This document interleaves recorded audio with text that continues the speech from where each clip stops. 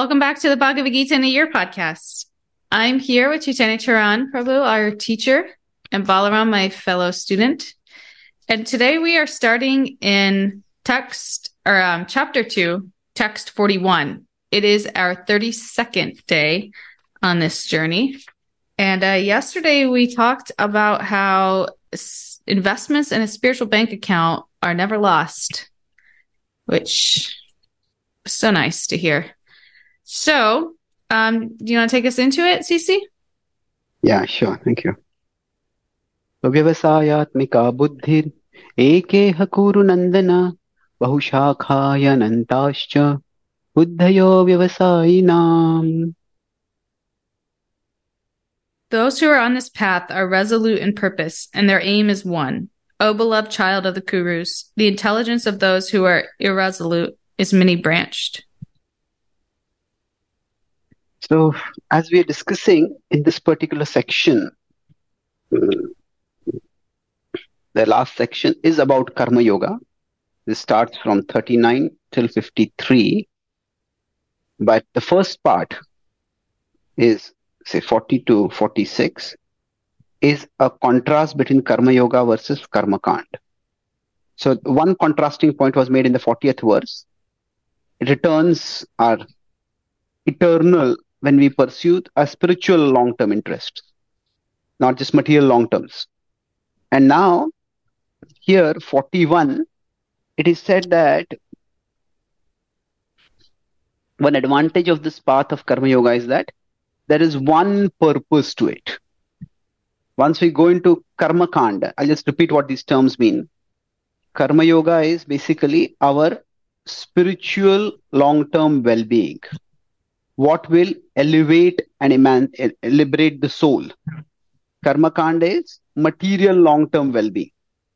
That is basically a good life of enjoyment in the next world. So here, when once it goes into Karma Kanda, there can be many purposes, and that can split the mind. Generally, if we have too many things to do, too many desires within us, then our focus decreases. And so what does this mean? Once we are in the domain of material desires, that means the idea that the temporary material things will bring happiness to us. That is the belief that is animating us. Then there are, you could say, countless material things. So there could be food, and in food there are hundreds of cuisines, and within each cuisine there are so many varieties of recipes. So we could consider. So what happens is, whatever we think, if somebody thinks sports is a sort of source of pleasure, there are so many sports. If somebody thinks that possessions is the source of pleasure, then within food there are hundreds of cuisines. So each one of these, it can just keep branching on, and then hundreds of recipes within each cuisine. So like that, the desires, what will give me happiness? Oh, I'll try this, I'll try that, I'll try that, I'll try that. And it just goes on and on. It's an endless cycle. And thus, a person stays trapped, chasing after one thing after another. So on the other hand, when one understands that, okay, I'm a spiritual being, and therefore, if I am a spiritual being, then my happiness is separating these two. If I understand I'm a spiritual being, then my happiness will come through spiritual growth. Now, the exact concept of what spiritual growth means and how it is to be achieved, all that could be discussed later. But then there is one purpose. Okay, I want to grow spiritually. And in that way, our mental energy gets focused. So, Bahushakha ya Anantascha. It's many branched. In fact, it is infinitely branched. And we see this particularly in terms of today's world.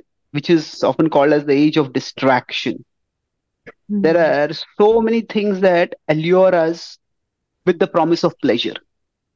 And we are endlessly distracted. And that anantasya, that infinite distractions, that's what we see in a very vivid way in today's world.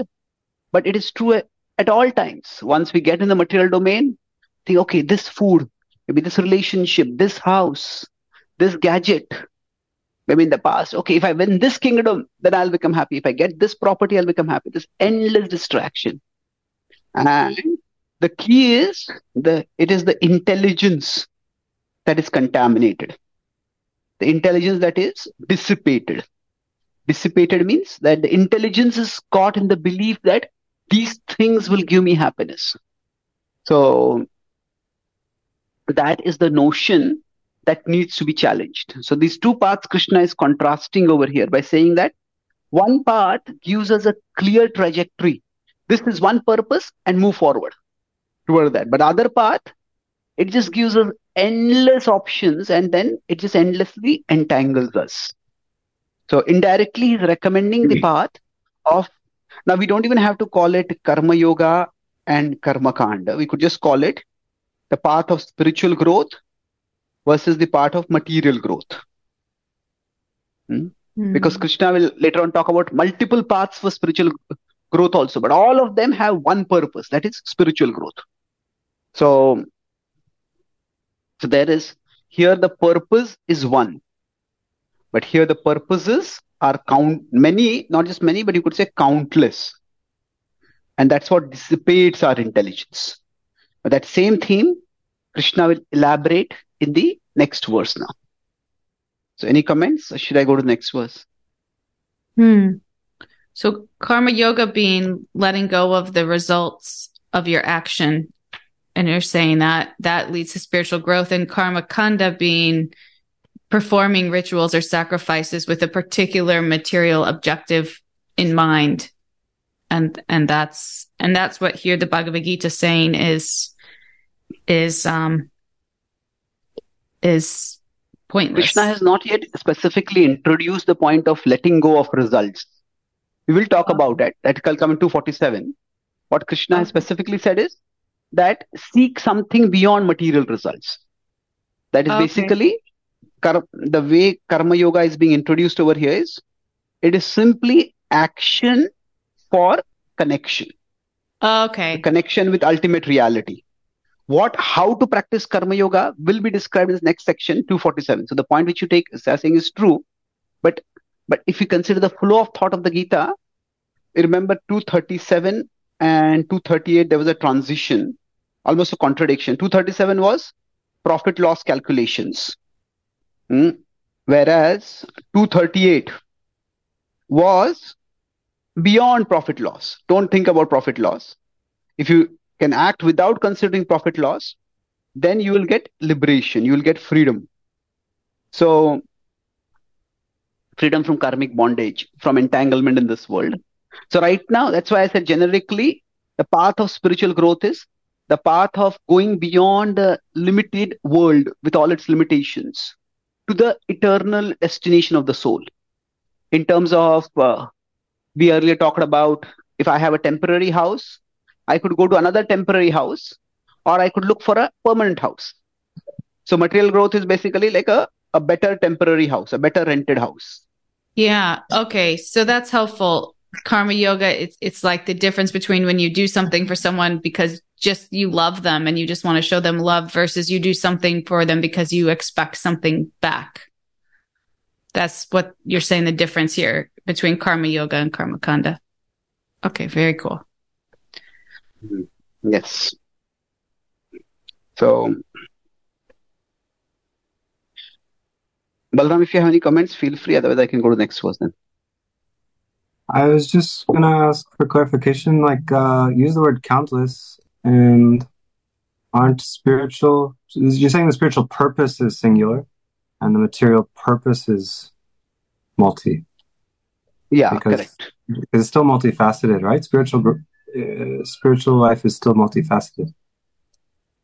Yeah, there's one purpose. Ultimately, we all want to attain the ultimate reality. What that ultimate reality is not talked about right now in the Bhagavad Gita, but that ultimate reality is one. And that ultimate reality, attaining that is in the highest understanding in the Bhagavad Gita, it will reveal to be loving Krishna. And Krishna is unlimited. So loving Krishna is unlimitedly adventurous and joyous. So that is there. But it's one. It's one purpose ultimately. Could we say that material desire is all just to satisfy the senses?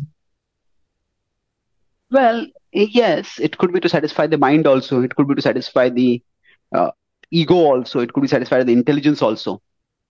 So some people may be very disciplined and austere.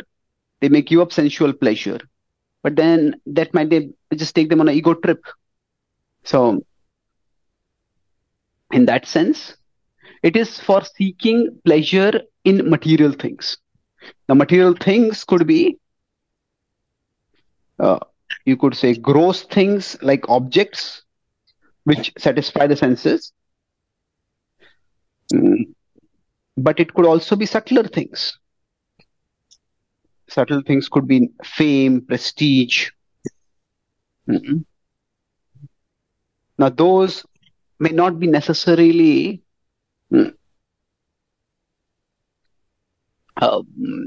directly gratifying to the senses in a physical sense. But still, that is also material only. Okay, thank you. So, coming to your point about how enlightenment, that the idea of enlightenment or liberation, how the purpose is one, is that no, it's a destination that one understands that, okay, ultimately, I love Krishna. Now, this is not yet talked about in the Bhagavad Gita, but this is what I want to talk about. That the object of love is Krishna. So that we are trying out many objects of love. The best object of love is Krishna. So in understanding that is enlightenment as a destination. But enlightenment is also an ongoing journey, because how Krishna is lovable,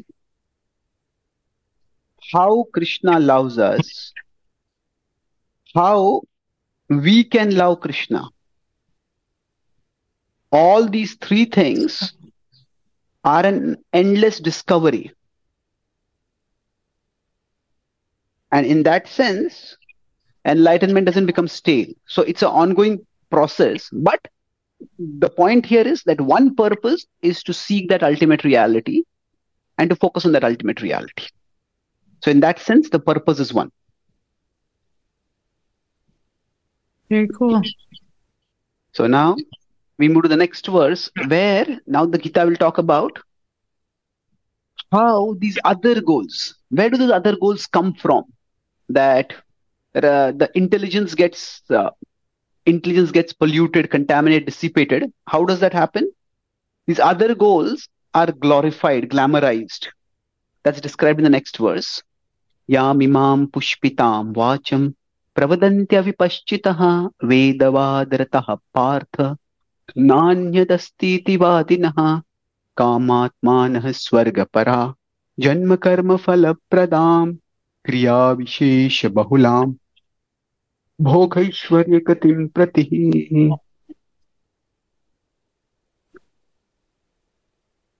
Men of small knowledge are very much attached to the flowery words of the Vedas, which recommend various fruitive activities for elevation to heavenly planets, resultant good birth, power, and so forth. Being desirous of sense gratification and opulent life, they say that there is nothing more than this. So now here one more feature of the Vedic cosmos is being introduced that is somewhat important to understand. We discussed this earlier, how that the Vedic cosmos talks about a universe which is itself multi-level. So we are in the middle at earth, above this is the heaven, and below is hell or lower planetary system. And all this is within the material universe. And beyond it all is the spiritual world. And this material universe is temporary. Even heaven is temporary. The spiritual world alone is eternal. So here now, what is being talked about is that while we human beings are here, there are mm, sections of the Vedas which allure us to go here. So this is the Karma Kanda section of Vedas. See, they allure people to go towards heaven, and in heaven, one can get sensual pleasure, lots of sensual pleasure, and one can get material opulence, lots of wealth. So these two things are what attract most people. That's what when somebody thinks of a king, there's a lot of somebody royalty. They have a lot of wealth and they have a lot of sensual pleasure. So that is what is promised in this section of the Vedas. And Krishna is saying these are flowery words. Now the term flowery words means these are just insubstantial words. They are praise of something which is not enduring. Flower, it looks beautiful, but the beauty of the flower doesn't last very long. And just as the beauty is fleeting of a flower, similarly, heavenly pleasures, they are also non-eternal. So the understanding is that the soul may go from here to heaven, and the soul may stay in heaven for a long time, but after that the soul has to come back to this world, because even heaven is temporary. And that's why one may be attracted. Okay, I'm staying in a particular house, and somebody makes advertisements. Oh, come to this house. This is an excellent house. You can enjoy in this house, and we have this comfort and this facility and this luxury and this utility. You go there, you get that house. But eventually, if you find out in all the details, allurements, one tiny detail conditions apply, you can stay in this house only for a short while.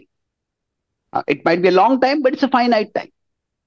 So it's this flow. This is like allurements for another temporary house.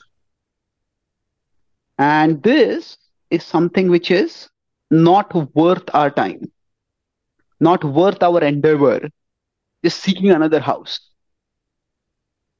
And that's why those who are allured by this, they are considered as unwise. The Sanskrit word is avipaschitaha. So now this is, I'll make one more point and then I'll stop, that this is indeed a section of the teachings of the Vedas. If we consider, the Vedas are a vast body of knowledge, and within that there is a section, we could say, which talks about all these things. This Karma Kanda, it is there within it, no doubt about it. But there are people who say that this is all there is to it. They say that this particular knowledge is all that is there, and there's nothing beyond it. Na anyad asti iti vadinaha. That they think this is all that is there to the Vedas. And anybody who thinks that there's anything more, that person is ignorant.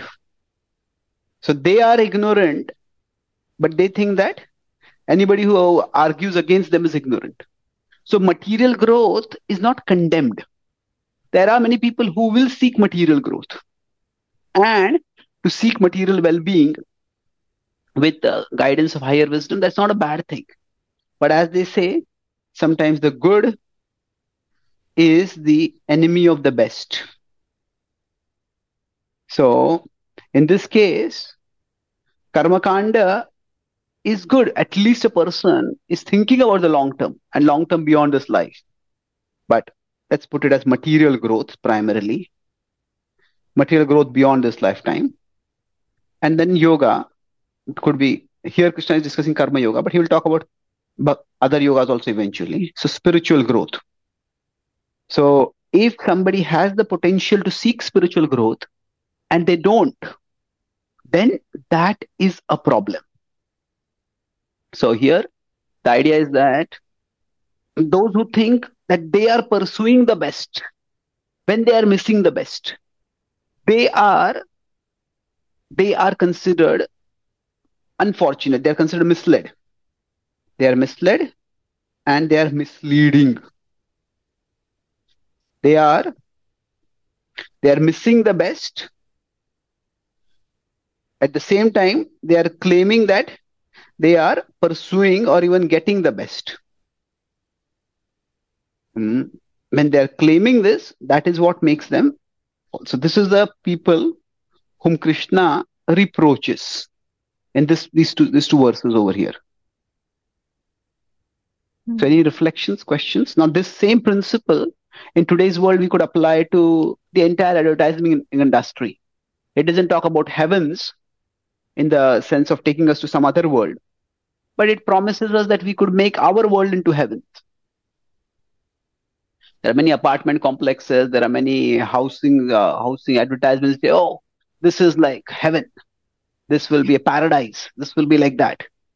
So today ads are also flowery words, and they can also distract us today.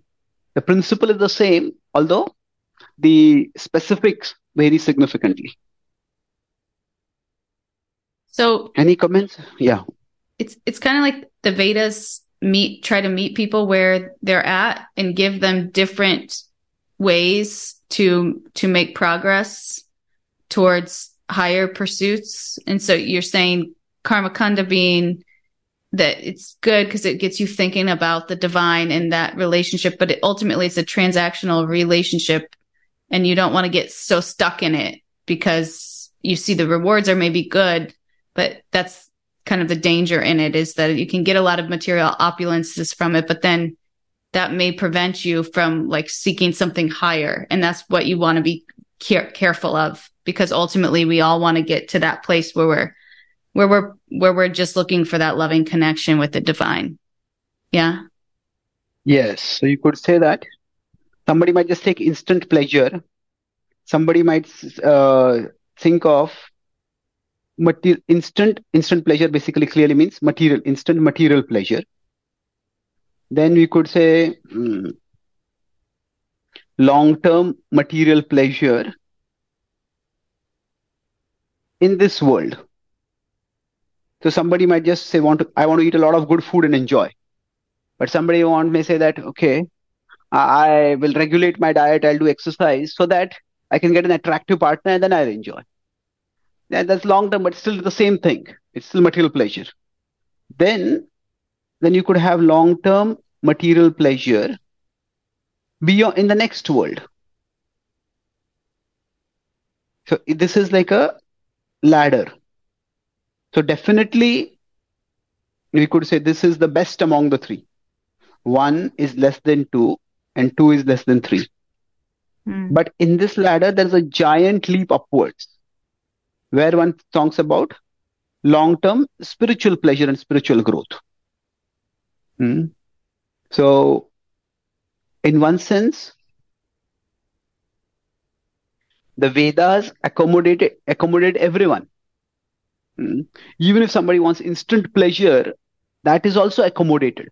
But it's told that this is really short term. You have to think of something higher. So the conclusion is towards this. The conclusion is towards spiritual long-term pleasure. But the Vedas provide guidelines for whatever we would like to achieve in life. That's why they're often called as desire fulfilling trees. They are desire fulfillers. They can be considered to a tree which is supposed to be in tradition, a tree that can fulfill desires. So that's what they have considered. They're often compared to. Okay. Very cool. So should I? Well, it made me think Yeah. of, sometimes I hear snippets from very rich and powerful people, especially online now, the way it's set up.